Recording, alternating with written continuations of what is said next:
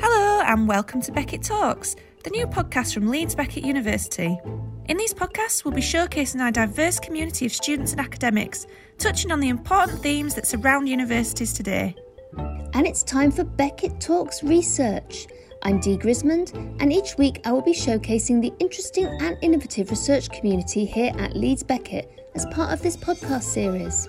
And this week we are joined in the studio by Professor Ralph Tench, who is Director of Research at the Leeds Business School here at Leeds Beckett University. Professor Tench's research focuses on communications, its social impact and its organisational strategy, behaviour and performance. And he also looks at how comms can operate on three levels: the organisation, the departmental and the individual. Please welcome to this week's podcast, Professor Ralph Tench. So let's start by asking our easy question to begin with. Can you tell me a little bit about your background and how you got into this particular field of research? Well, I'm a communications specialist. That's what I study and that's what I have taught and continue to be engaged with. I guess when I think back, communication was probably something that I didn't set out to do as a career, but it's in my education and professional training. So I did a first degree in psychology and was interested obviously in interpersonal and group communication.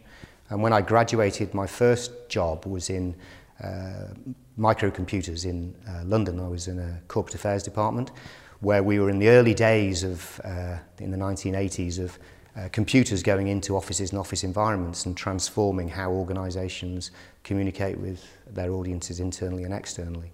From that, I went into news and sports reporting as a journalist, working on national and regional newspapers, and then went back more formally into the communication roles with public relations and communications agencies as a director and business consultant working for PLC blue chip organisations. While I was doing the consultancy work, I also taught in the evenings at Manchester University, and that gave me the appetite to go back into education and to teach more formally. So I took an opportunity to go to Leeds Metropolitan University, Leeds Beckett, in the mid-1990s, so that I could teach on what was at the time one of the first programmes of public relations in the UK. And since then I took up the role of head of department, expanded our programmes to BA, Masters and MBA in communication, professional courses in communication with the Institute of Public Relations, and also doctoral students. And whilst doing that, I researched. So I engaged in research and attracted funds from research councils and European funding and got the largest grant in public relations research to date from the EU, and continue to do that level and type of research since. And what is it about communication specifically that really interests you? I'm interested in how people communicate individually, but I'm mainly interested in how organisations can communicate better, as it were. So I see good communications take place, I also see poor communication, and I'm interested in how to identify and pinpoint what is strong communication for organisations to improve both their performance, their productivity, and also the experiences of those that work within them and are experiencing the communication coming out of those organisations. So how does an organisation communicate? Where does that form of communication come from initially? That's a very interesting question, because one of the contested points about communication is who drives the communication. You know, does it come from the top of the organisation or does it come from those who work within it? I have a personal view that I think we can strategically influence an organisation's communication direction from the top, from the effectively the chief executive or the chief executive officer of an organisation. But in reality, we are all communicators and we all have an incredibly important stake. And if we don't believe the strategic messaging from the top, then we won't transmit that message as employees, as customers, as users of a service. So we don't have the trust in that message. So we're all communicators, and I think it's getting that balance between having a direction and strategy that works for the organisation, but also matches with what the people who are the stakeholders within that network believe and can work with. So we've all had to start working much more virtually during the pandemic. How do you think that's affected communications? I think it's changed us dramatically. I think we've all evolved. We've learnt how to communicate with using different mediums. For many of us, the big change I would expect is between generations. Many of our younger members of society are used to using social networks and other things to communicate, could do so quite fluidly and quite freely. What has changed is that we're all doing more of it through our professional and our personal lives, but I think intergenerationally we're also much more adept at using those tools. So I think that's a huge change. I think it's a benefit, but it also comes with some costs, because I'm still a strong believer that meeting someone face to face allows you to get different signals and different cues in the messaging and the communication that takes place. So while on a macro level and a transmission of information, it works, there are other drawbacks and other things that we could perhaps explore as ways of improving communication and understanding technology better to how we can facilitate the two.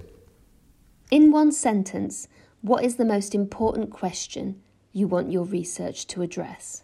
How to ensure we get greater, open, honest, transparent and trustworthy communication from organisations. And why do you think that is the most important question? Because I think at the moment, and we're seeing a lot of it in both civil society, we have a challenge of trust. Trust in messages, trust in the source of the message, and I think this is why I think the big objective is how can we help to improve the transparency, the honesty of the messaging that we're getting. That's really interesting what you say about the honesty in the message that we're receiving, because obviously there's so much in the news at the moment about truth, around what politicians are saying and what the media are saying. Does that feed into how we accept communications from an organisation? Yeah, to some degree. I think, there's a lot of work and studies, and I've done some studies this last year on trust and trust in different professions. We know from other research that trust in politicians is low, but trust is also low in journalists. Now, to me, that's a really worrying trend, because that's reflective perhaps of other wider societal factors, and to some degree how we are consuming information, where the sources of that information are coming from, and also the veracity or the reliability of some of the sources of information. So in other words, we're finding people saying they don't trust a news organisation which is perhaps adhering to traditional rules of journalism, sourcing of information, verifiable by evidence, and then listening to alternative sources more in another way, influencers or social media sites, etc., etc. So they're the kind of challenges I think we have, as to how to navigate that and how to support those technologies to evolve and to be part of society, but actually that we don't get carried away and lose the trust in other really significant stakeholders in society. As a society, we have the messaging from the traditional outlets that we're used to, but also we have all this non-traditional noise out there through social media, that we're actually just making up our minds about who we trust in a different way now. Yeah, we do. I mean, the research we've done shows that we do have different sources of trust. COVID-19 is a great example of that again, is that we will go to certain sources of information that we as individuals trust, and that is influenced by who we are, what makes us up as individuals, both vocationally, socially, politically, and it's the classic thing of asking the question, who would you trust to advise you on buying a new television? Would it be? And you can list all the various sources, but ultimately if your friend or family recommended a television, you're probably quite likely to trust them. And it's that continuum of where trust comes. And we have to understand that a bit more. And I think for organisations, when dealing with organisations and trying to transmit messages that we trust, it's understanding how our stakeholders think and what are the breadth. And we have a very broad societal base, and people trust different things. We know that. The big challenge is the media and the sort of potential structural changes in media landscapes that are going on at the moment in terms of ownership and also how they are either controlling or not controlling information is key to that trust as well. At Leeds Business School, we believe in collaborative and practical learning. We provide excellent technical facilities and connections built upon decades of experience to guide and encourage forward-thinking and motivated graduates. Based in the heart of the city's thriving financial and business district, we offer students the chance to develop their business awareness through real-world experience. Connect with and learn from business leaders through our guest lecture series and use our well-established links with local and national businesses to secure vital work placement experience. We offer a range of innovative and varied courses covering subjects including business and management, HR, accounting and finance, PR, journalism and marketing. So if any of these subjects interest you, go to leedsbeckett.ac.uk/LBS for more information. Thanks for that message, and now we're back in the studio with Professor Ralph Tench. Do you think communications have been badly affected in what we could call the fake news era that we're in now? Yeah, 100%. I mean, I think we've got a problem with the fact that we can even talk about fake news. To me, is a very depressing context, of this debate, because essentially fake news is something that is, depending on your philosophical perspective, of course, but is potentially just not true. But the worst thing about that is it's not true. No, the lack of truth is known by the sender of the message. That's the problem. It's the fact that we have someone who could stand up and say to you, it's night time when it's daytime. Now, I could get into a philosophical debate, or a philosopher could have a strong debate with me about that. But the point is, people are coming up with things that you stand there as someone who may have information and may have a knowledge of a topic area, and you know it not to be the case, and yet someone stands up and tells you that. Now, that's the problem. When that gets propagated, and we have society where we have systems and structures that allow that propagation, there is no check or balance to that. And that's what's interesting in this arena, really, for me. And that's a real problem when you're trying to endeavour to have open and transparent dialogue on an issue or a topic, whether it's the environment or whether it's electric cars, and if people are putting unverifiable information into the sphere, it's really confusing for all of us. We don't know whether we're hearing the right information when we're told it costs more to produce an electric car than a diesel car, or is it the other way around? Who do you believe? And it becomes a really difficult thing, and it's sense making of all of that information is what's the challenge. And in a modern society, we're not all tooled to the same degree to be able to deal with the information. Do we have the ability to understand the myriad data that we get about facts like the environment? Do we have the knowledge to understand the statistics that are thrown at us about the production costs of a car electric battery versus a combustion engine? We don't necessarily have that, but we're given these very short snippets of information that just says an electric car is more expensive or not.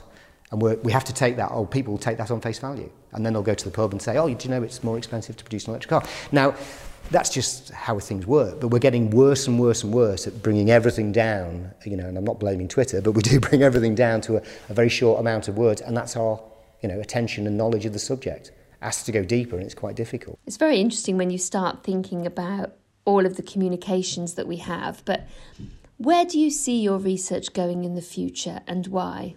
Well, what I have been studying and what I want to continue studying is the sort of attributes of good communication, which I think I've touched on. But the reason being is I'm interested as well in a broader situation. I work in a business and management school, and I'm the director of research for that school. But I'm interested in the sustainability of business. And by that, I don't just mean businesses that make a profit. I guess we talk in businesses broadly about organisations.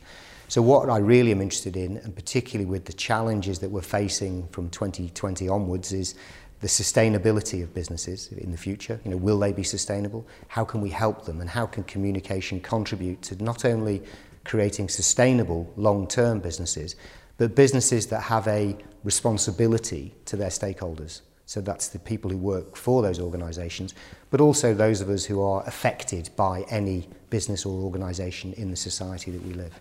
And so what exactly do you think are the big issues in your field at the moment? I think that they're going to be around technology. So artificial intelligence is important.